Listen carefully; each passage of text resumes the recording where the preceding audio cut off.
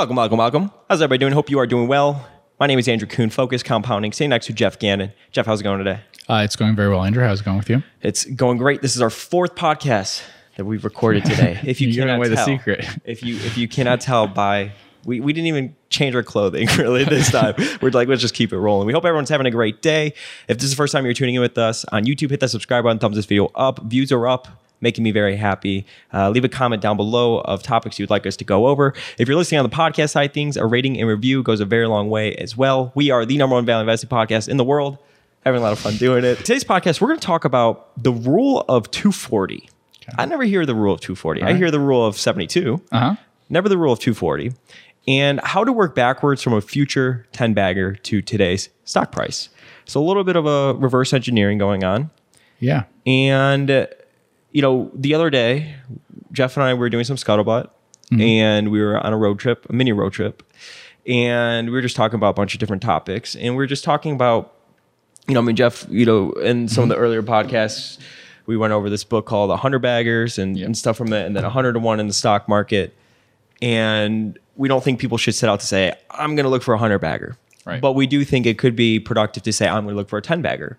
Yeah. But a company has to be a 10 bagger before it could be a 100 bagger. But, the rule of 240, what is that? Okay. So this combines, I guess, 3 books that I've been reading recently. One is the rule of 240 is actually included as an appendix in one of my favorite investing books, or favorite books. I don't know if everyone counts as an investing book, A Man for All Markets, which is Ed Thorpe. And he just includes it in the back, showing you how your money will compound at 1 order of magnitude, so an increase of 10 times. And it's more realistic because, to talk about it versus 100 bagger, is that, as you can see from doing the math on 240, in 15 or 16 years, if you compound at 15 or 16%, you can have a 10 bagger. And I like it better than the rule of 72, which tells you when your money will double, which is very useful for, if you have a guaranteed payment for something, but is less useful for the stock market because, honestly, your money is doubling and halving all the time for reasons that have nothing to do with the underlying business. I mean, you will double your money when nothing has changed with the business plenty of times. That's unlikely to happen. I mean, in most businesses you're going to invest in, if they've gone up 10 times, something's gone well with the business. Okay. So what are the things though so rule of 240 then. Yeah. So that's not just dealing with the stock price then, is what you're essentially saying. Yeah. So, for example, using as an estimate, if your stock compounded at 10% a year, then, you'd have a 10 bagger in 24 years. Okay. And what I wanted to do with this though, in particular, is combine it with another book, Thinking in Bets. There you go. Which has a section pretty late in the book that talks about how you can work backwards, basically to figure out what would have to happen for this to be a success and what would have to happen for it to be a failure, which to me is the more interesting one. So what you would do is you'd say, okay, so use the rule of 240. Let's say that you want to, you want to say, is this stock possible to be a 10 times return sort of stock? Maybe. How is that possible? Well, using the rule of 240, for instance, you could say, okay, well, could I have a 10 bagger in 10 years? Well, you could if your return was if the business could compound about 8% a year, right? And the price to earnings multiple is going to triple. Okay, so let's stop there. All right, let's ask a question. Business can compound. What is that? Is that net income? Is that the return on equity? Sure. Let's call that earnings per share. Okay. So EPS can compound. Okay. So if EPS compounds at 8% a year, got it. And then I also have, my tripling of the price multiple. Okay. Then that gets us to 24, and then in 10 years, then we would have a 10 bagger. And then I guess to help put that in perspective, you're not going to buy an earnings or like a company at like a 80 times earnings and expect that it's going to triple in 10 years. And that's why it doesn't work. So what is useful about it, which is the one where I was mentioning Thinking in Bets, is that you basically want to write down, as if you were writing a magazine article or something, about why your investment is, like, say you're writing a magazine article in 2030, why the investment turned out to be a 10 bagger, and you're describing it after the fact. And then you're saying, and then you also are writing down why it failed to. And the why it failed to one's very interesting because it's like, okay, well, the company's compounding at 10% a year or something, you know. Why would it fail to be a 10-bagger over a long period of time? Well, the PE multiple could be too high. So it's very easy then working backwards to say, oh, well, this PE multiple of 20 could become 15. That takes a lot off of it. And so using that approach, I think you are less likely to focus on things that don't have enough upside. And it's not talking about like really risky things or something, but if you can't get a 10-bagger over 15, 20, 25 years or whatever, figuring out how you would do that, then maybe that's not the kind of stock you want to be in. Mm-hmm. And no, it's interesting though, because we were talking about Activision. Right. And you gave that example how, you know, if you actually get that multiple expansion, and why do you get the multiple expansion? Because when you bought Activision, which this company was an actual 100-bagger for Jeff when he was in high school. It was not 100-bagger for me. It would have been 100-bagger if I held on to it from high school to today. Yes. But my point was that I sold it. But yes, go ahead. I had to point that out. Sorry. No. But you bought it at 10 times earnings. So I bought it expanded. Correct? So here's a good example. I think I bought Activision at if we do EV to sales or something, about 1 times or somewhat less to about 7 times that. It was about a 7 times increase in sales, which is probably the easiest way to do it. You could do it in terms of free cash flow or something. Maybe it was 3 times or more in terms of that. But yeah, so let's say sales 7 times, because sales is an easy one to do. Sales is more realistic because that's kind of the one that you can't fool yourself as easily on. I think you know, we could look at Tesla and say, how much could earnings go up? They could go up a lot. I mean, who knows, you know, because of operating leverage and whatever. But there's a point at which you say, well, are they going to sell $2 trillion worth of cars or something? Probably not. So, you know, you have more of a realistic sales number there. So you can say, what price to sales could this eventually be at? And yeah, if you get a number that says it can go from that, the multiple can expand 7 times, well, that cuts into 240 quite a bit. Whereas if the problem is, of course, if it contracts, then your rule of 240 becomes a rule of 480 and stuff like that, which is, yeah. Now, what needs to happen to have that multiple expansion? Is it like the margins improve, the business starts to grow faster, more investors start to care about it? I mean, what happens typically? Those other things happen, and then investors care a lot about it, especially if it performs over a long period of time. So like I often give an example of J&J Snack Foods and stuff, just because it's a pretty boring company and stuff.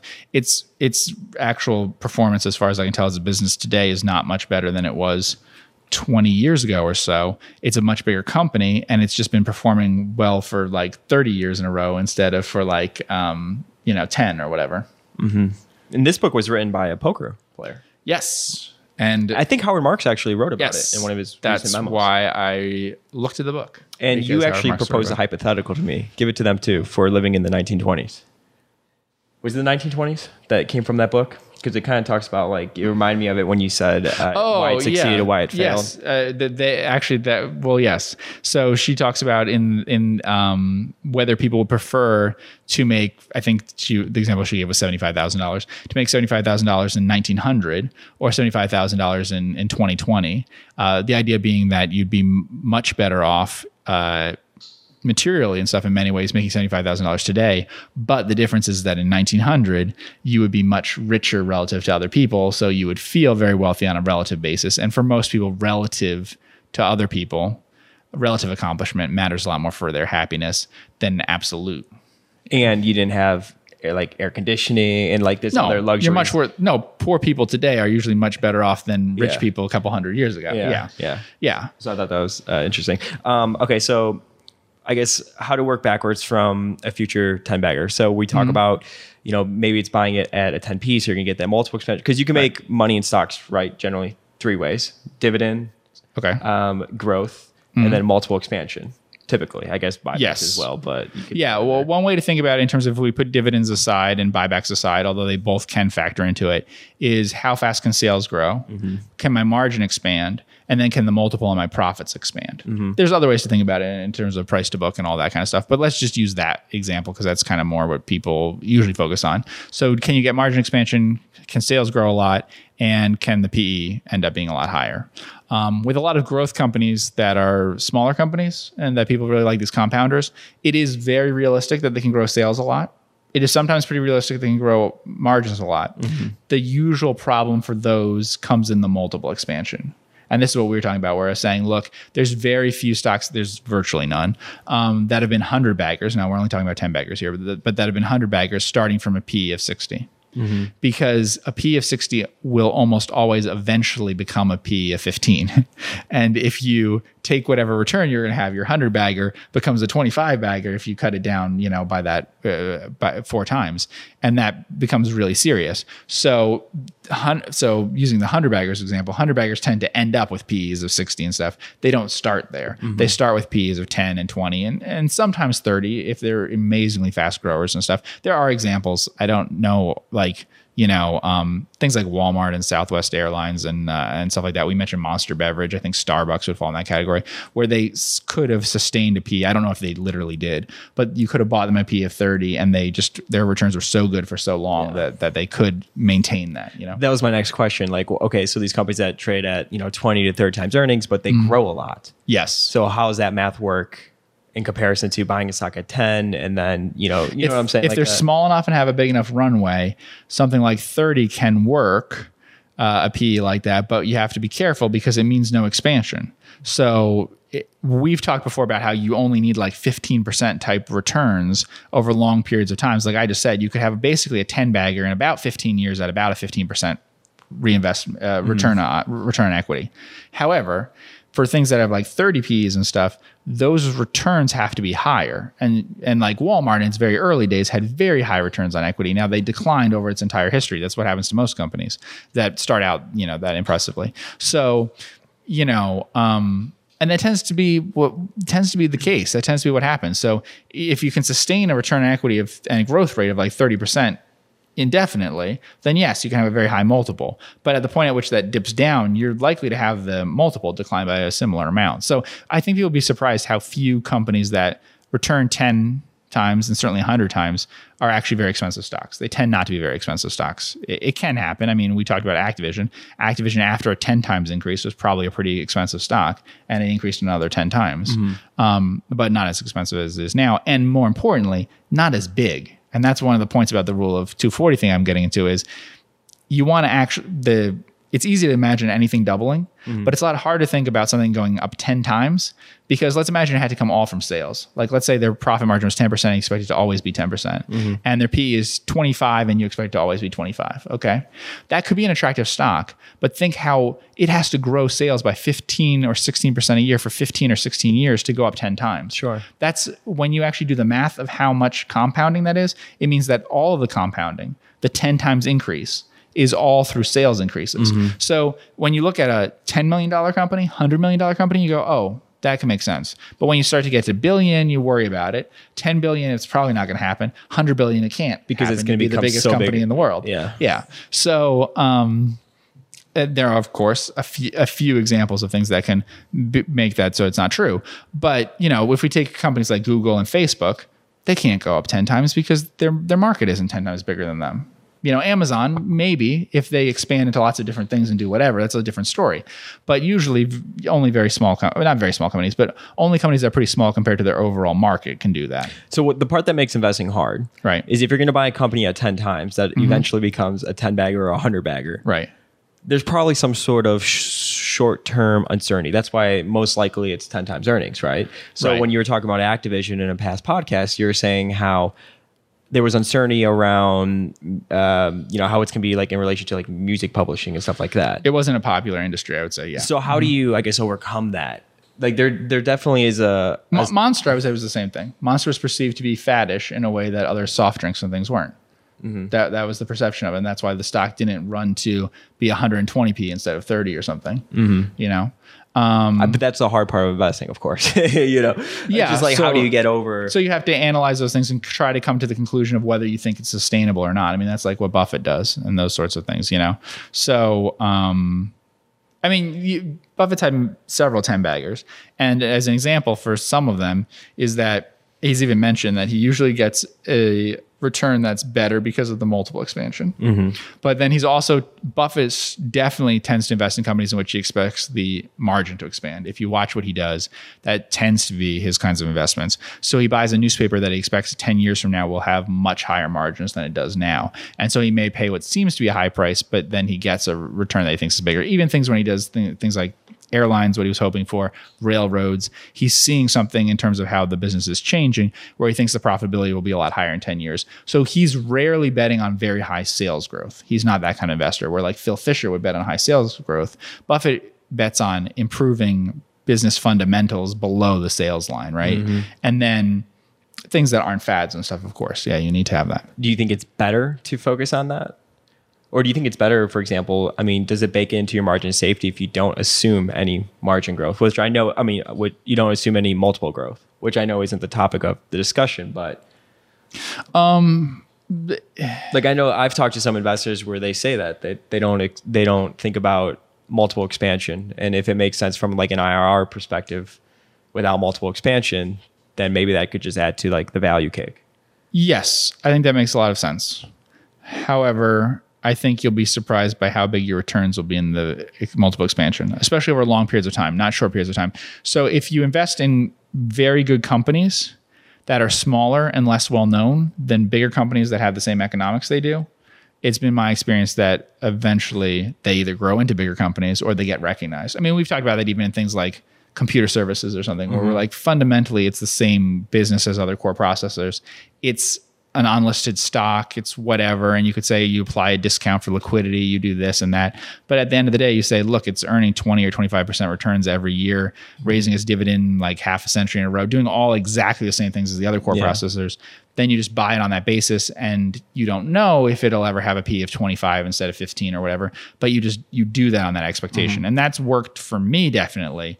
And I should have held things longer when I give a boring example of J&J Snack Foods, it's basically had economics similar to other food companies. It didn't have the best brands or something in the world, but it was like very predictably, it had a low double-digit PE at a time when it had probably 10, 15 years in a row, every year had higher earnings, higher sales, higher, just exactly like big food companies would, and just wasn't recognized as much because it was maybe a few $100 million market cap. So what's a multiple of that worth?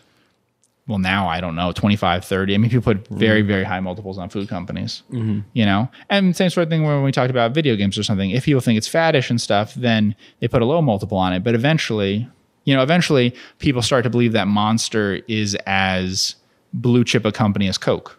You know, it may take a generation until they just accept it as another thing that's being sold. How is it any different? But early on, that's not the case. And so, of course, that's the kind of thing, that's the Buffett kind of thing, is like, can you recognize the difference between those things that are more fads and stuff and the things that maybe have more staying power and all of that sort of thing. But eventually they get very high multiples. And a lot of the companies that he invests in, it's not like they're growing sales by like you said earlier, they're not growing by, 10, I mean, maybe 10, but like 15 or 20%. I mean, look at even Apple. Yeah. He paid what multiple for Apple? 10 times earnings, maybe. Yeah. Yeah. And I don't know what they're growing, but I know they're not growing like top line sales by 20% or something like that. I mean, probably less than 10. But it is interesting to look at the ones that were specifically 10 baggers for him, right? So we can think about some of those. So, I mean, he has a few that maybe were 100 bagger. I'm trying to think if Washington Post eventually became 100 bagger. I think it did. Yeah. So, because he invested like 10 or 11 million or something, and it was over $1 billion at one point. So, I think he had several newspapers that were. See's Candies would be actually, but my best estimate, this is on stuff that I had to look, so I could be very wrong. But of the like wholly owned businesses he bought, the ones that stood out to me were See's Candies and Nebraska Furniture Mart. But it would depend, of course, those aren't publicly traded. So what multiple do I think people would put on it? I think it would be high.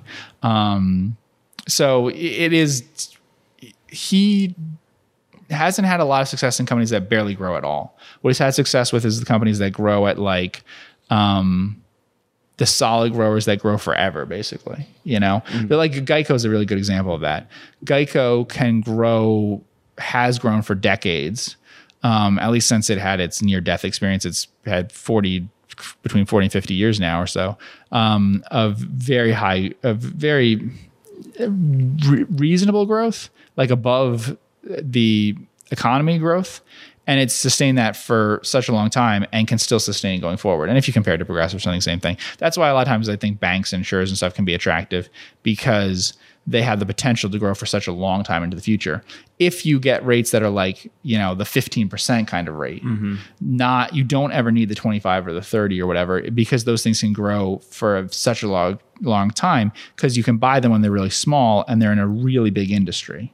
Well, that's why we said like the industry matters so much as well. Yeah, the industry matters a lot if the industry grows and stuff, or if you're very small in a very big industry. So even like, say, Starbucks or something, you don't actually need any growth in the coffee industry, because your nothing in the industry is huge, Or if you're going to be a big player in the industry, then yes, you need the industry to be growing pretty fast too, Cool. Well, I want to thank everybody so much for tuning in with Jeff and myself. The book that we referenced. We've referenced the Thinking in Bets. That's a good book. 100 Baggers. And then 100 Baggers, love that book, and 100 to 1 in the stock market. Yes. We've talked about these 3 books for the past 4 podcasts. Well, at least 2 of them, and then Thinking in Bets was in this one. So if you're watching us on YouTube, make sure you hit that subscribe button, thumbs this video up. And of course, if you're listening on the podcast side of things, a rating and review goes a very long way for us. Definitely very appreciative of all the support. If you want to use the same website that Jeff and I use every single day to pull financial information, to pull financial models, to pull key ratios, everything in a very quick and easy manner, go to quickfs.net. And when you sign up, tell them that you came from Focus Compounding. Help support everything that we're doing. And we're definitely very appreciative of it. I'll thank everybody so much for tuning in, and we will see you in the next podcast.